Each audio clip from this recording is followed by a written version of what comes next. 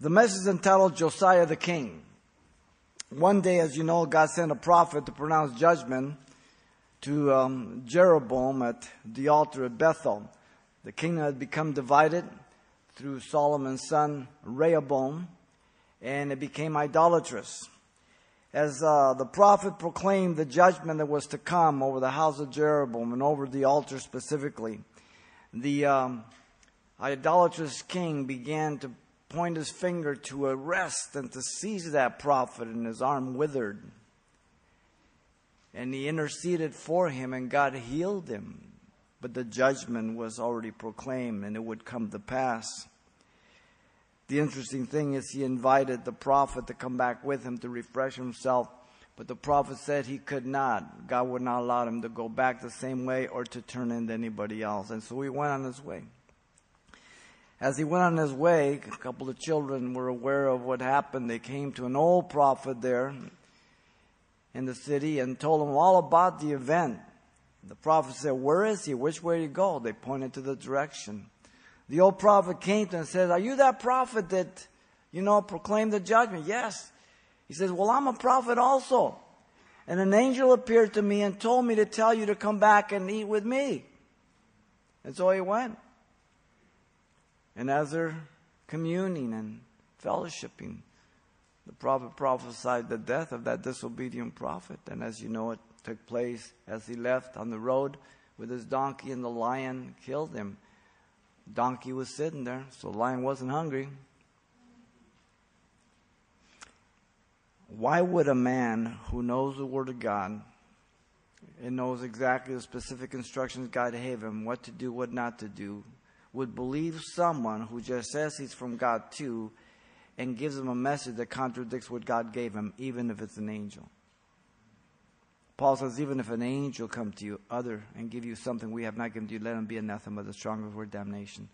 There's so much going on today in terms of experience and extra biblical things and all the junk that goes on in the church today. But it's nothing new. It's in every generation, ladies and gentlemen. The Word of God is the most important thing for your life. Very, very important. Both prophets being dead now for over 300 years, both the true who was deceived and the false that deceived. God's Word would come to pass through this king before us, King Josiah. See, God's Word, whether it's a day, an hour, a month, a year, or 1,000 years, if God says He's going to do something, He will do it. And yet people say, well, the Bible's just a book like any other book. I don't think so. You'd have to be a complete fool to believe that. If you did your own investigation, you could not conclude that. You can only repeat that because somebody has told you that. You may not agree with the Bible, may not believe the Bible, but if you look and you read the Bible, you would be amazed of the detailed prophecies that are given. Let's look to the life of Josiah. It's characterized by three things. First, the reign of Josiah was godly through faith and obedience. There's a good foundation. Secondly, the reform of Josiah was wholehearted, but not by all the people. There's a caution. And thirdly, we'll look at the removal of Josiah was part of life. That's everybody's destiny. Sooner or later, you and I are going to die if the Lord tarries. Let's begin here with the reign of Josiah. He was godly through faith and obedience. Now, all these records are found in two places, in 2 Chronicles 34 and then 2 Kings 22. Josiah was not one who had the advantage of a godly home for the first 8 years of his life. And I want you to pay close attention to this. He was 8 years old when he became king, 2 Chronicles 34:1 says. 8 years old. Some of you are in your teens. It's never too early. Would to God I had come to Christ early in my life. I did not. Josiah inherited his father's evil throne. His father was Ammon. Josiah came from a long line of evil men. His grandfather was Manasseh. You know who Manasseh was? He was the son of Hezekiah, the most wicked king who corrupted the nation more than anybody else. This was during the 15 years of extended life that God gave to Hezekiah as he sent Isaiah to him and told him to get his house in order, and he started crying like a little girl. And so God sent the prophet back and said, I'm going to give you 15 years. It was during those 15 years that Manasseh was born. Would to God that Hezekiah would have just gone home.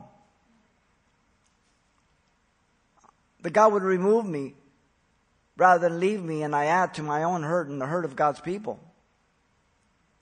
It's better to go home. And yet God took Manasseh into captivity. He repented and God forgave him and God restored him to his throne. Wow. That's the type of God that you serve, ladies and gentlemen. You cannot excuse or get away from the consequences, but your sin will be forgiven. And you got to deal with God to draw from His grace to handle the consequences honorably, respectfully, to His glory. He reigned for 31 years in Jerusalem from 640 to 609 BC. 2 Chronicles 34:1 says, and he did what was right in the sight of the Lord, as David did. He did not deviate, it says in verse 2. So young. He's serving the Lord. I think of the children that come here. They're so joyous. They love it. They love to go in there. And we don't entertain your children. We teach them. We don't give them cookies and milk. We teach them the Word of God. His mother's name was Jedidah, the daughter of Boscath. Not too many women are mentioned, but they're mentioned when they're key in terms of the genealogies. Now Josiah was personally committed to seek the Lord at age 16. 2 Chronicles 34, 3-7 tells us. He began to seek the God of his father David in the 8th year of his reign while he was still young at the age of 16. A youth. I didn't come to the Lord till I was 23 years old. Would to God I would have come to the Lord at 16 years of age. But I didn't. Everybody's going to be different. God's grace. He then, in his 12th year, began to purge Judah and Jerusalem. 2 Chronicles 34, 3-7 tells us. Josiah removed the high places, the wooden images, the carved images, the molten images, at age 20, verse 3 tells us. Remember, the city had been corrupted and polluted and just dilapidated and everything else, just corrupted completely through the years of many evil kings. It's a big job. Josiah broke down the altars of Baal, all the idolatry. He made dust of them. He scattered them on their graves of those who sacrificed to them, as well as burning the bones of the priests on their altars, desecrating them. One thing that a Jew didn't want to desecrate his ashes, that pull out his bones and scatter them out before the sun and the moon. And yet these false priests and prophets and everything, this is exactly what he did to them. Josiah did this throughout Manasseh, Ephraim, and Simeon, as far as Naphtali, and all around throughout the land of Israel, and then returned to Jerusalem, verse 6 and 7 says. So he is committed to the work of God, to honor God, to bring the people of God back to God. Now, you as parents do the same thing for your children. You're to be like that, committed, not moved by your children. You cannot force your children, your sons and daughters, but you can give them the way and show them the way and pray for them and hold the mark. That's important. Now, Josiah was obedient to God's word, found in the temple, as you know, as they're dealing with the temple in 2 Kings 22 and in 2 Chronicles 34 here. This is 10 years after seeking God at age 26, so at 16. So now he's 26 years of age. When I was 26 years old, I had my firstborn, Mandy, just yesterday. She's now 42. Where did time go? Amazing. Josiah sends Shaphan, the scribe, to Hilkiah, the high priest, to count the money in the house of God and deliver it to the men who were repairing the house there in 2 Kings 22. The interesting detail about these men is that they were so godly unto the Lord and so on fire, there was no accountability for the money that was given to them, which is a little different. Faithful, godly men in this terrible time. Now Hilkiah the high priest told Shaphan that he had found a book of the law in the house of God, and Shaphan read it there in the temple in 2 Kings 22:8. And the book of the law refers to the Pentateuch, the first 5 books of the Bible. They were written by Moses, as you know. Now, whether it was the original one that was to be kept inside the ark of the covenant as commanded by God in Deuteronomy 31:26, we don't know. Or whether it was the king's copy that he was to write for himself and read it all the days of his life, to not exalt himself above his brethren in Deuteronomy 17:18, we don't know. But it contained the 5 books. Interesting, when you read commentaries, you always have opinions of men, just like we all have opinions. Alexander White, in his commentary, said that for all practical purposes, if it were not for Josiah, we would not have the first 5 books of the Bible, and the Bible would have begun with the book of Joshua. I don't think so. Listen, when God has to depend upon you and me to preserve His word, He's in trouble. God is directing and guiding. He allowed this book to be found.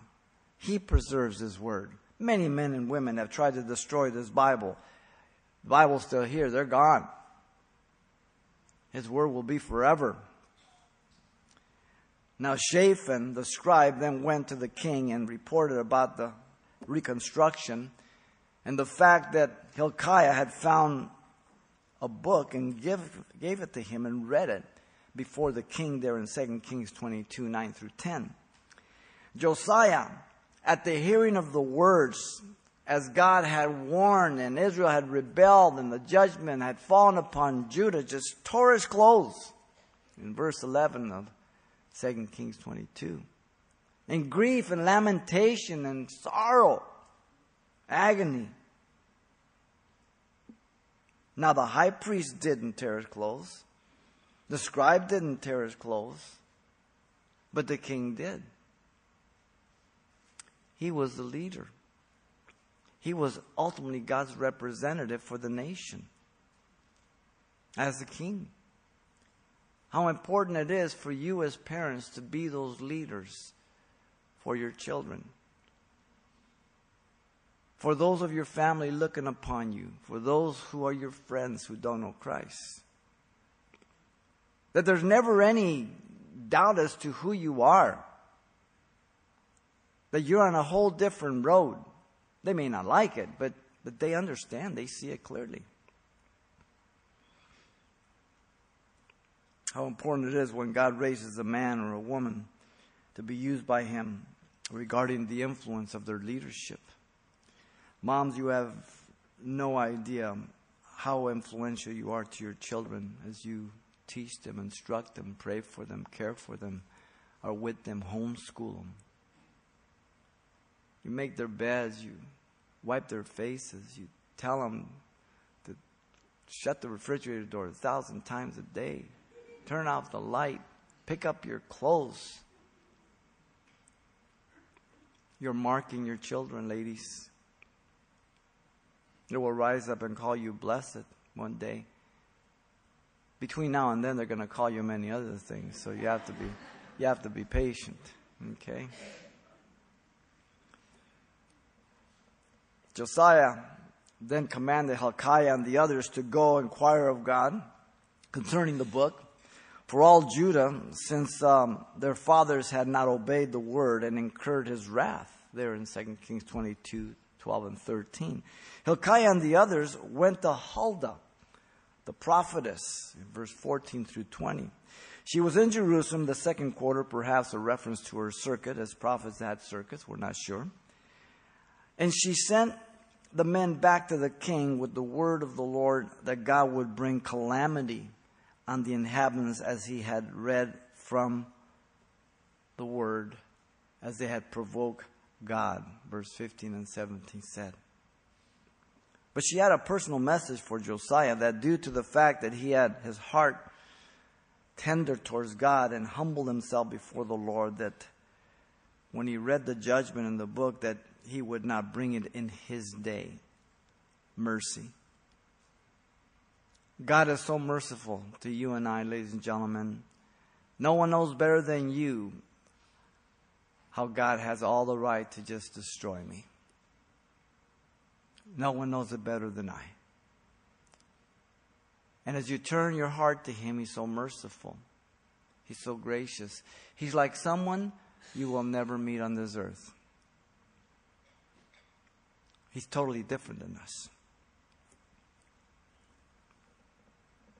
Why did Josiah not send them to Jeremiah or Zephaniah? We're not told. They were the contemporaries. But the instrument is irrelevant. The important thing is that the message that God gives to the instrument, that it be communicated without corrupting it. Clearly, simple, straightforward. This is the Word of God. Today there's such cloudiness about God's Word. The emergent church says, well, we can't learn any objective truth, so we just kind of dialogue. And everybody gives their own opinion on what do you think about this verse. And they all walk away all nice, and they go have their brewski or whatever. Wow. Different kind of church, huh? No, this is God's Word. This is what God says. He's not asking for your opinion or mine. He's not bothered about your concerns that it might not be God's Word. He'll do everything to reach you. And He will give every opportunity so that when you stand before God or I or anybody who would reject it, they would have no excuse whatsoever.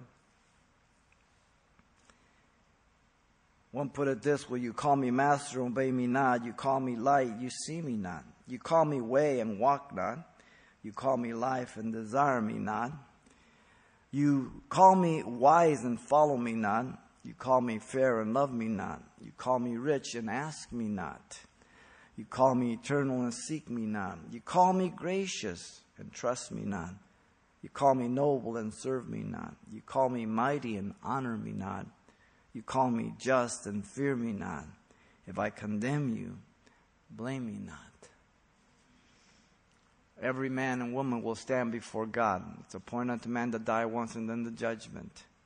There will be no mistakes. There will be no information will have to be handed to God. Every mouth will be stopped before God in that day. What a wonderful reminder Josiah is to each of us of the power of God to change people's hearts, regardless of their home life, their background, or their failures. We are saved by grace through faith and not of ourselves, the gift of God, Ephesians 2:8 and 9 says. Just as grace, unmerited favor. Titus 3:5 says, not by works of righteousness, but by the regeneration of the Spirit of God. But note carefully, and don't miss this, it's very important because of the cultural day that we're living in, true atheism of a variety of self-made religions. One of the most prominent ones is this whole thing of blaming others for your sin. Josiah had a terrible father, a horrible grandfather, and yet he could not use that as an excuse.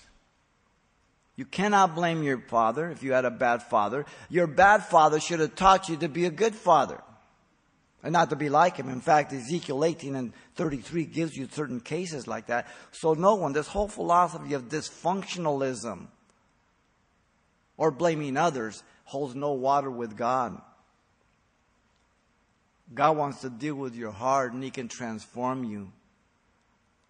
People say, well, I didn't have a father, so, I have a tainted view of God. Do you really believe that you're going to equate your father to God? Don't insult God. If you believe that He's God, then you know He can never be like your father. He'd be just opposite of your father. Your father was evil. You don't have to be a Christian to know that. God is able to build you up, cleanse you, set your feet on solid ground. And now you're a messenger to your father, to your mother, to whoever it is, what God can do in the heart of a young person, of an adult. All this psychobabble that goes on within the church today, it's nauseating. God's children are not whiners. They just cry out to Him for wisdom and strength. Very important. What an example Josiah is to each of us to grow progressively spiritually every day. To grow, develop, and mature on every level. Regardless of what age you are, when you come to the Lord, you're always progressing. You never stop. You know when you stop? When you give your last breath. Until then, you keep growing, you keep maturing, you keep developing. It's important. That's why it's important for you to be here on Sunday mornings, the middle of the week, in the ladies' study, the men's studies. Because you are the church. Don't just come to church, be the church. So that you're growing, developing, maturing, building relationships.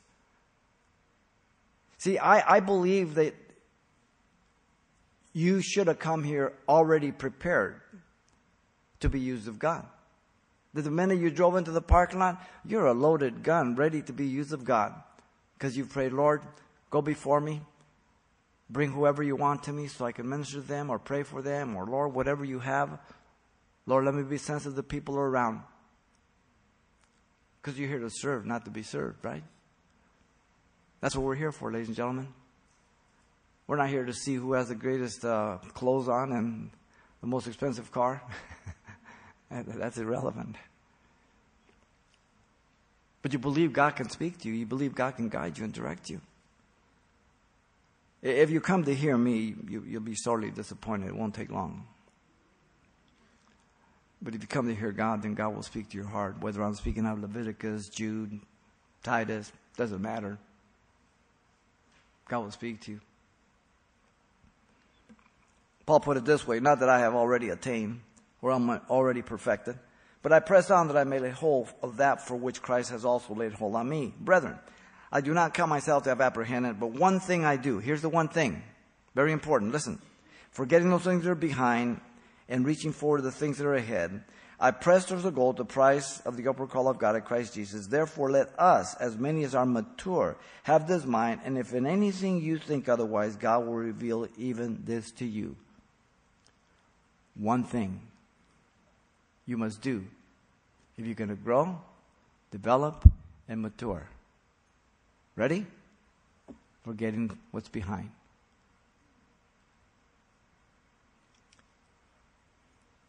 If you're always looking backwards, you cannot go forwards. If you don't believe me when you leave here, I want you to get in your car and I want you to go forward looking backward. You're going to have a big expense today. You're going to crash. That's a picture of too many Christians. So they don't grow, they don't develop, they don't mature. They're always wetting their pants, spiritually speaking, scraping their knees, sucking on the bottle. Now that's a legitimate point when you bring the baby home. But if he's 18 and says, "Where's my bottle?" we got a problem.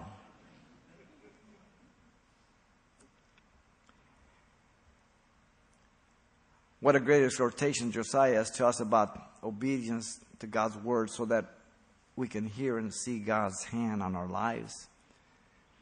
You walk with Him. You hear Him. You cry out to Him. At night you can't sleep. Do you just toss and just waste time? Talk to Him. Read the Psalms. David would turn in his bed when he was in agony and in tears and cried out to Him and when he couldn't sleep. Pray for those that are in need. Don't waste time. Get up, read the Word. But why do you call me Lord, Lord, and do not do the things which I say? Luke 6:46 says. If you know these things, blessed are you, happy are you if you do them. John 13:17. Blessed are those who do His commandments, that they may have the right to the tree of life and may enter through the gate into the city, Revelation 2:14. Our obedience to God by His grace, having saved us by grace. The reign of Josiah was godly through faith and obedience. This is the markings of the godly people of God. Always. Next comes his reform. The reform of Josiah was wholehearted, but not by all the people. Josiah restored the worship of Yahweh in 2 Kings 23 and in 2 Chronicles 34. He gathered all the elders of Judah and Jerusalem to him in the first verse of chapter 23, because they are the ones responsible to God for the people. They're not God, but they oversee you. The elders and the ushers, all here, they're here to serve you, to oversee you, to protect you, to guide you, to do whatever they can for you. They have a great responsibility. He went up to the house of the Lord with all the men, elders, the priests, and the prophets, and he read the book in their hearing. 2 Chronicles 23:2 says, His word. For the last 37 years, I have given you God's word. If I had not given you God's word, what would I have told you for 37 years that would have been of any good to you, let alone kept you interested? There's so much stuff in the Bible I could never exhaust it. Ever. Because it's God's word. This is what you need. This is what I need. This is what the world needs. This is what our nation needs. God's word. He and the people made a covenant before the Lord to follow him and to keep his word. So not just hearing, like James says, don't be just a hearer, but a doer. Don't be like that guy in the mirror, forgetting what you look like when you walk away. What the heck would I look like? He commanded Hilkiah the high priest and the others, to bring out all the that pertain to Baal, Asherah, the host of heaven, and burn them outside Jerusalem in the fields of Kidron, and carry their ashes to Bethel. In 2 Kings 23:4. So he just desecrated all those idolatrous places, all the worship centers there. And he then removed all the idolatrous priests, the images, and the pagan deities also, from verse 5 to 20. Josiah defiled Tophet, the valley of the sons of Hinnom, where they made their children pass through the fire in the worship of Molech, verse 10 says. The valley of Hinnom was where they worshiped Molech. Molech was that god of fertility god, like Asherah. And their arms would stand out, they would heat them up, hot red, and then they would place their babies on their arms to sacrifice them. You see, all the religions, the majority of them were fertility gods. People, they're very popular religions, you know. You know, sexual freedom, do what you want. You know, I feel comfortable in my skin. Is that what we say? No. But see, you got a problem when you have that kind of religion. You have a lot of babies that you don't want. So what do? You kill them. We're no different today. Number of abortions, the millions, 27 or so million. Now, all the men that have died in wars since the beginning of time don't even come close to the abortion number. And those men were killed by enemies. The babies have been killed by their own mothers. Wow. This is the type of God we serve, that he can forgive that also when there's repentance. Amazing. Amazing. Josiah fulfilled the prophecy of the prophet that came to Bethel to prophesy against Jeroboam at the altar. He was the one. 300 years later, here it is. Fulfills it. God can't lie. He attempted to make the worship of Yahweh unified from the north to the southern kingdom. But the nation had been too corrupted, as you know. But it didn't stop him from trying and from living for God and commanding for people to not live in a certain way. Morals, ethics, public decency. Josiah executed the priests. Verse 20. Today we glorify the evil person. We protect the evil person. We decriminalize the law. If they would have told me in the 60s that one day pot would be legal, medicinal, I would have said, you smoking a big one. But our nation has fallen greatly. We see the havoc because we've asked God to step out of our nation. It's only God's mercy where we're at, ladies and gentlemen. His incredible mercy. It'll take all eternity for us to worship Him. Truly will. We just have a glimpse of it right now, who He really is. Josiah reinstated the Passover in 2 Kings 23 and 2 Chronicles 35. He kept the Passover in the 18th year of his reign and slaughtered the lambs on the 14th day of the month. 2 Chronicles 35:1. Everything according to the Word. This is important for you and I. That whatever you do according to the Word. Don't add to it. Don't take away from it. Don't just make it subjective. Read it in its context. Be a good student. Be like a Berean. To examine, to find out if those things are so. When you hear a person say something in the pulpit, mark it down. Look at the Scriptures. If he's wrong, go ask him. If he doesn't want to explain something to you, get away from him.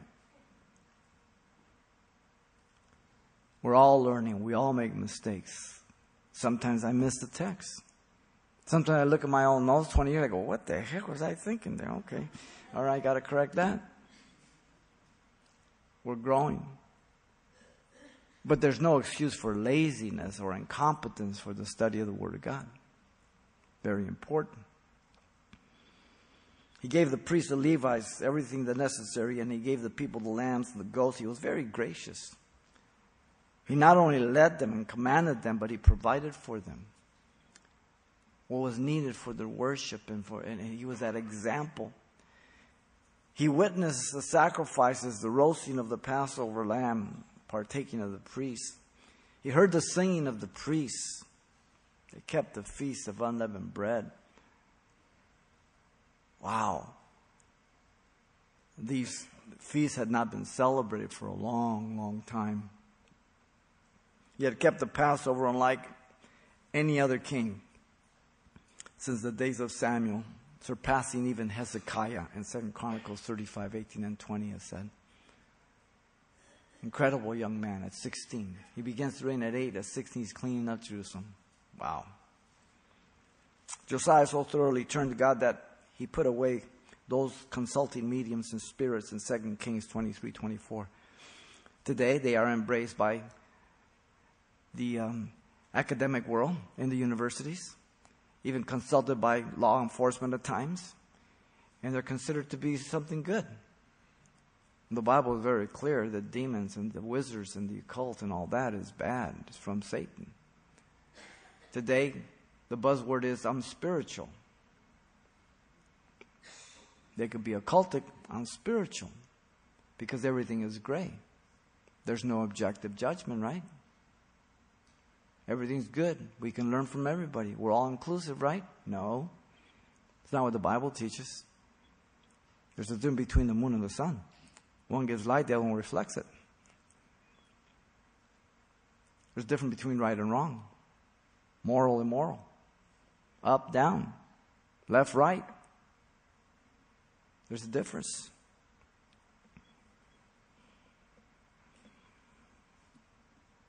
Yet remember that the reform and repentance was superficial, even hypocritical by some.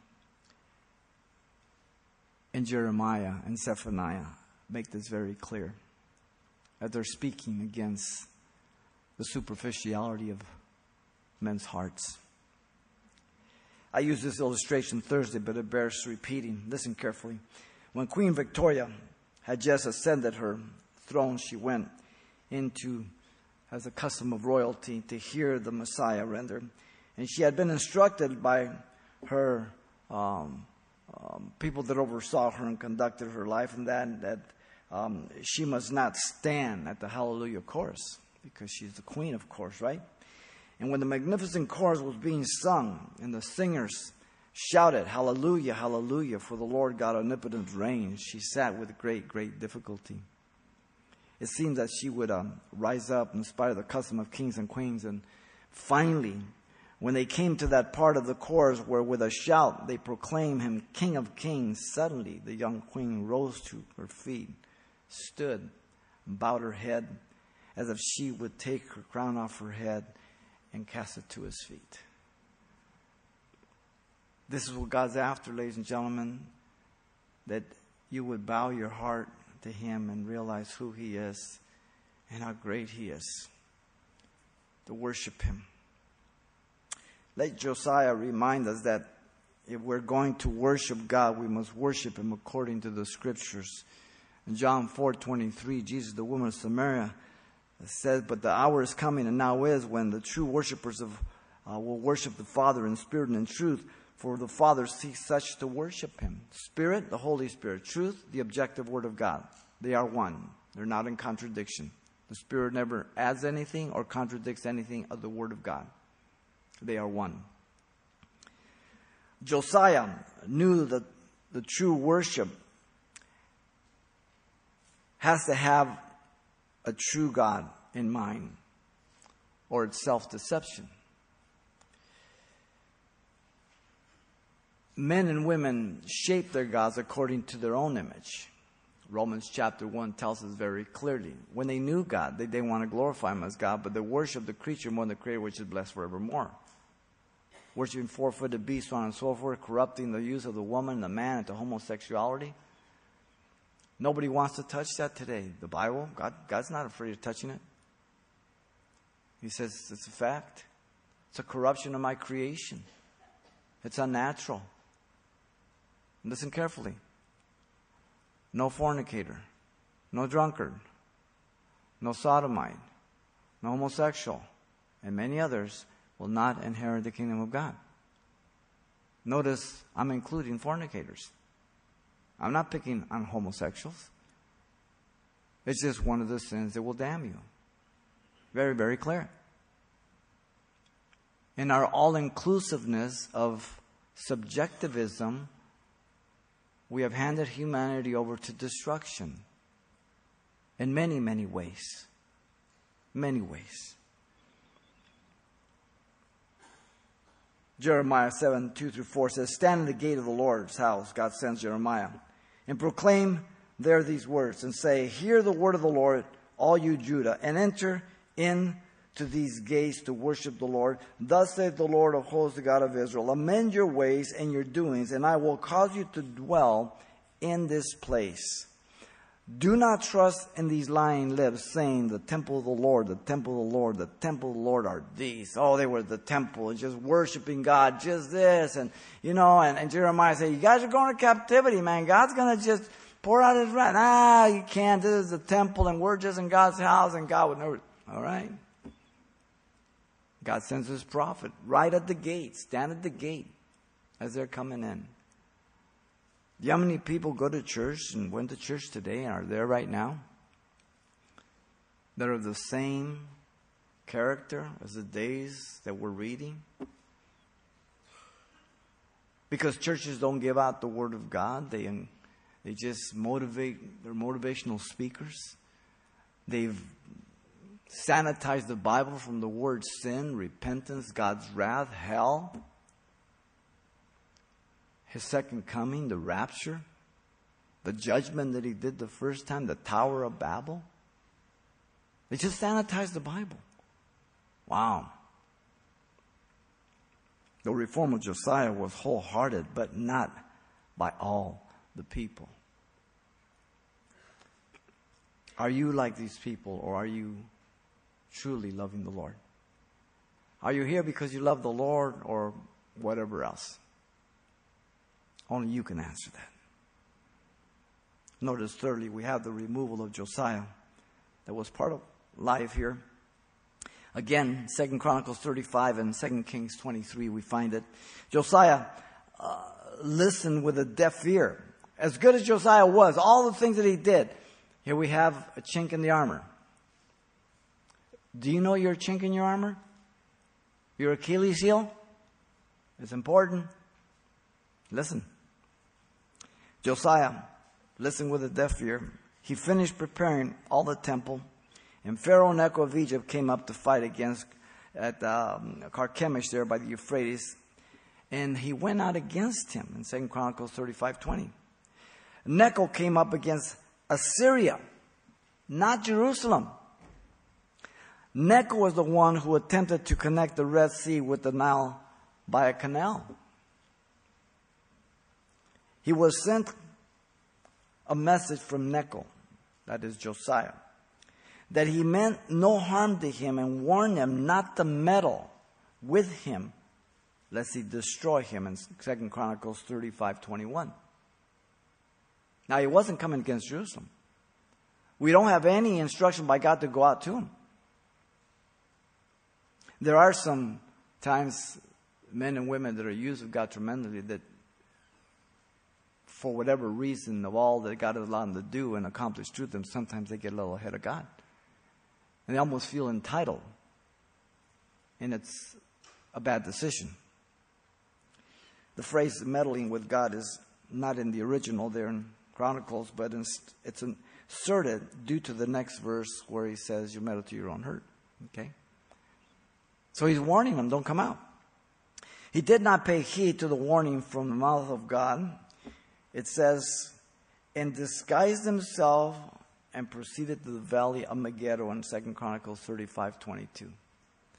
So in spite of the warnings that God gave him through this pagan king, and God does give warning, we have it all over, whether it be through pagans or Christians.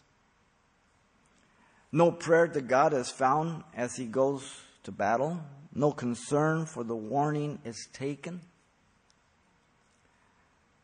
So the outcome is that Josiah loses his life in 2 Chronicles 35:23 and 24. He was struck by archers, and he requested a servant to take him away, for his wound was very severe.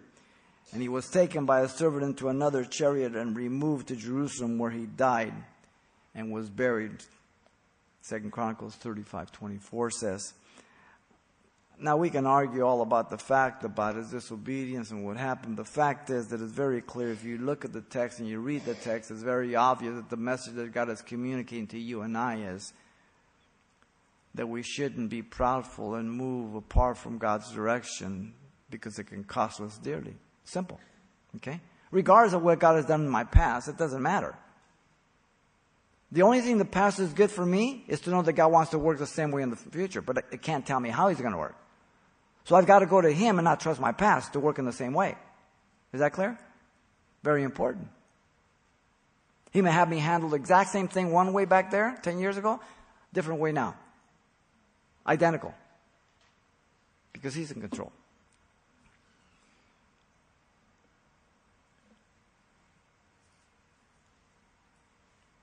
He loses his life. He probably didn't have to die. Did God not know it? Of course he did. Nothing takes God by surprise. Nothing. Josiah was lamented. 2 Chronicles 35:24 and 25 tell you, he was mourned over all of Judah and Jerusalem. A great king. Incredibly faithful, loyal, loved the nation, did good for the people. He was lamented most of all by Jeremiah the prophet in 2 Chronicles 35:25. Jeremiah loved him. He just wailed. There are some people that have influenced your life and marked your life, and you thank God for them. And when they pass, you'll know they'll be with the Lord, but you will be sorely missed, and you will think of them. When my father died, he became more alive to me than ever before. I know you guys hear a lot from my brother about my dad. Don't believe everything you hear. Yes, my dad had a drinking problem. My dad was a great guy. My dad would put many Christians to shame in his responsibility to care for the house, to go to our baseball games, do my gymnastics stuff, take us on vacation, different things. And when he died, it's like he became bigger than life to me. Bigger than life. Because you think and you hear Him and you remember all those things that are so important. So the people in the Lord that will mark your life, that are praying for you, that are there for you, to encourage you, to confront you, because they love you.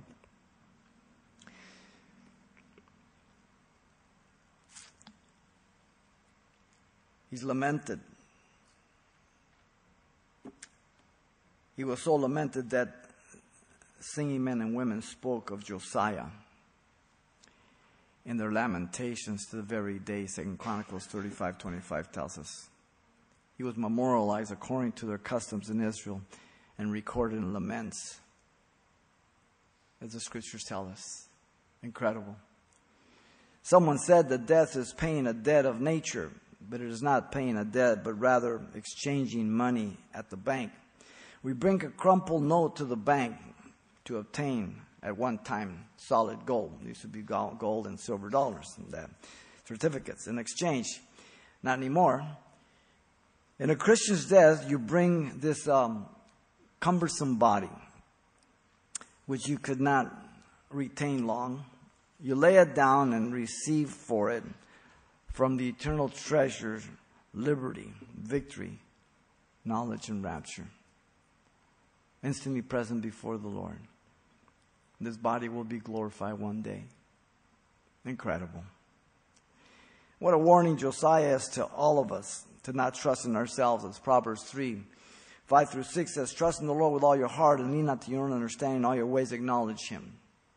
Proverbs says it's a way that seems right to a man, but it's the way of death. So we want to make sure that we trust God's Word. We always go to God's Word. We're good students of God's Word. What if God allows you to die some kind of gruesome death, something that's not that pleasant? Would that bother you? Would you be charging God? In 2001, February 2nd, I got hit head-on my Harley. Broke my C2 in my neck. I should be, at best, quadriplegic and should be dead. Why did God let me live? I don't know. It's not because I'm so holy. It's not because I'm better than anybody else. It's just His sovereignty. But that's not a bad way to go. Bam! That was it. When you see stuff like that, ooh, they don't feel a thing. I just knew I got hit. I saw glass and that's it. But what if God chooses some other way? Are you going to charge Him? Let me tell you something. Your body is the temple of God. You are never a prisoner in your body. That's a Greek concept. If God allows you to have a stroke for whatever reason, or whatever you describe it, you are there by God's appointment. And when God is through with you, He will take the last breath from you. You are not your own. You've been bought with a price. Don't fall prey to the philosophy and practice of euthanasia that's going on even now in our country and being practiced indirectly in our hospitals. Okay? Or just plain suicide because of the hopelessness of so many young people. When God is through with you, He'll take you home. You cannot remove yourself. Don't be deceived. There's only 5 suicides in the Bible. I wouldn't want to be one of them. Okay? You have Saul, his armor bearer, a king. You have Ahithophel. You have Judas Iscariot. You want to be one of those? You want to be in that company? I don't give you any hope at all. No murder shall enter the kingdom of God. Don't give me that thing, well, what did they repent? Also playing games with God now? You're not your own. You'll be the first one at your funeral. You'll die right on time. Don't worry about it. Just live for the Jesus. He'll take care of the rest. He'll take care of the rest.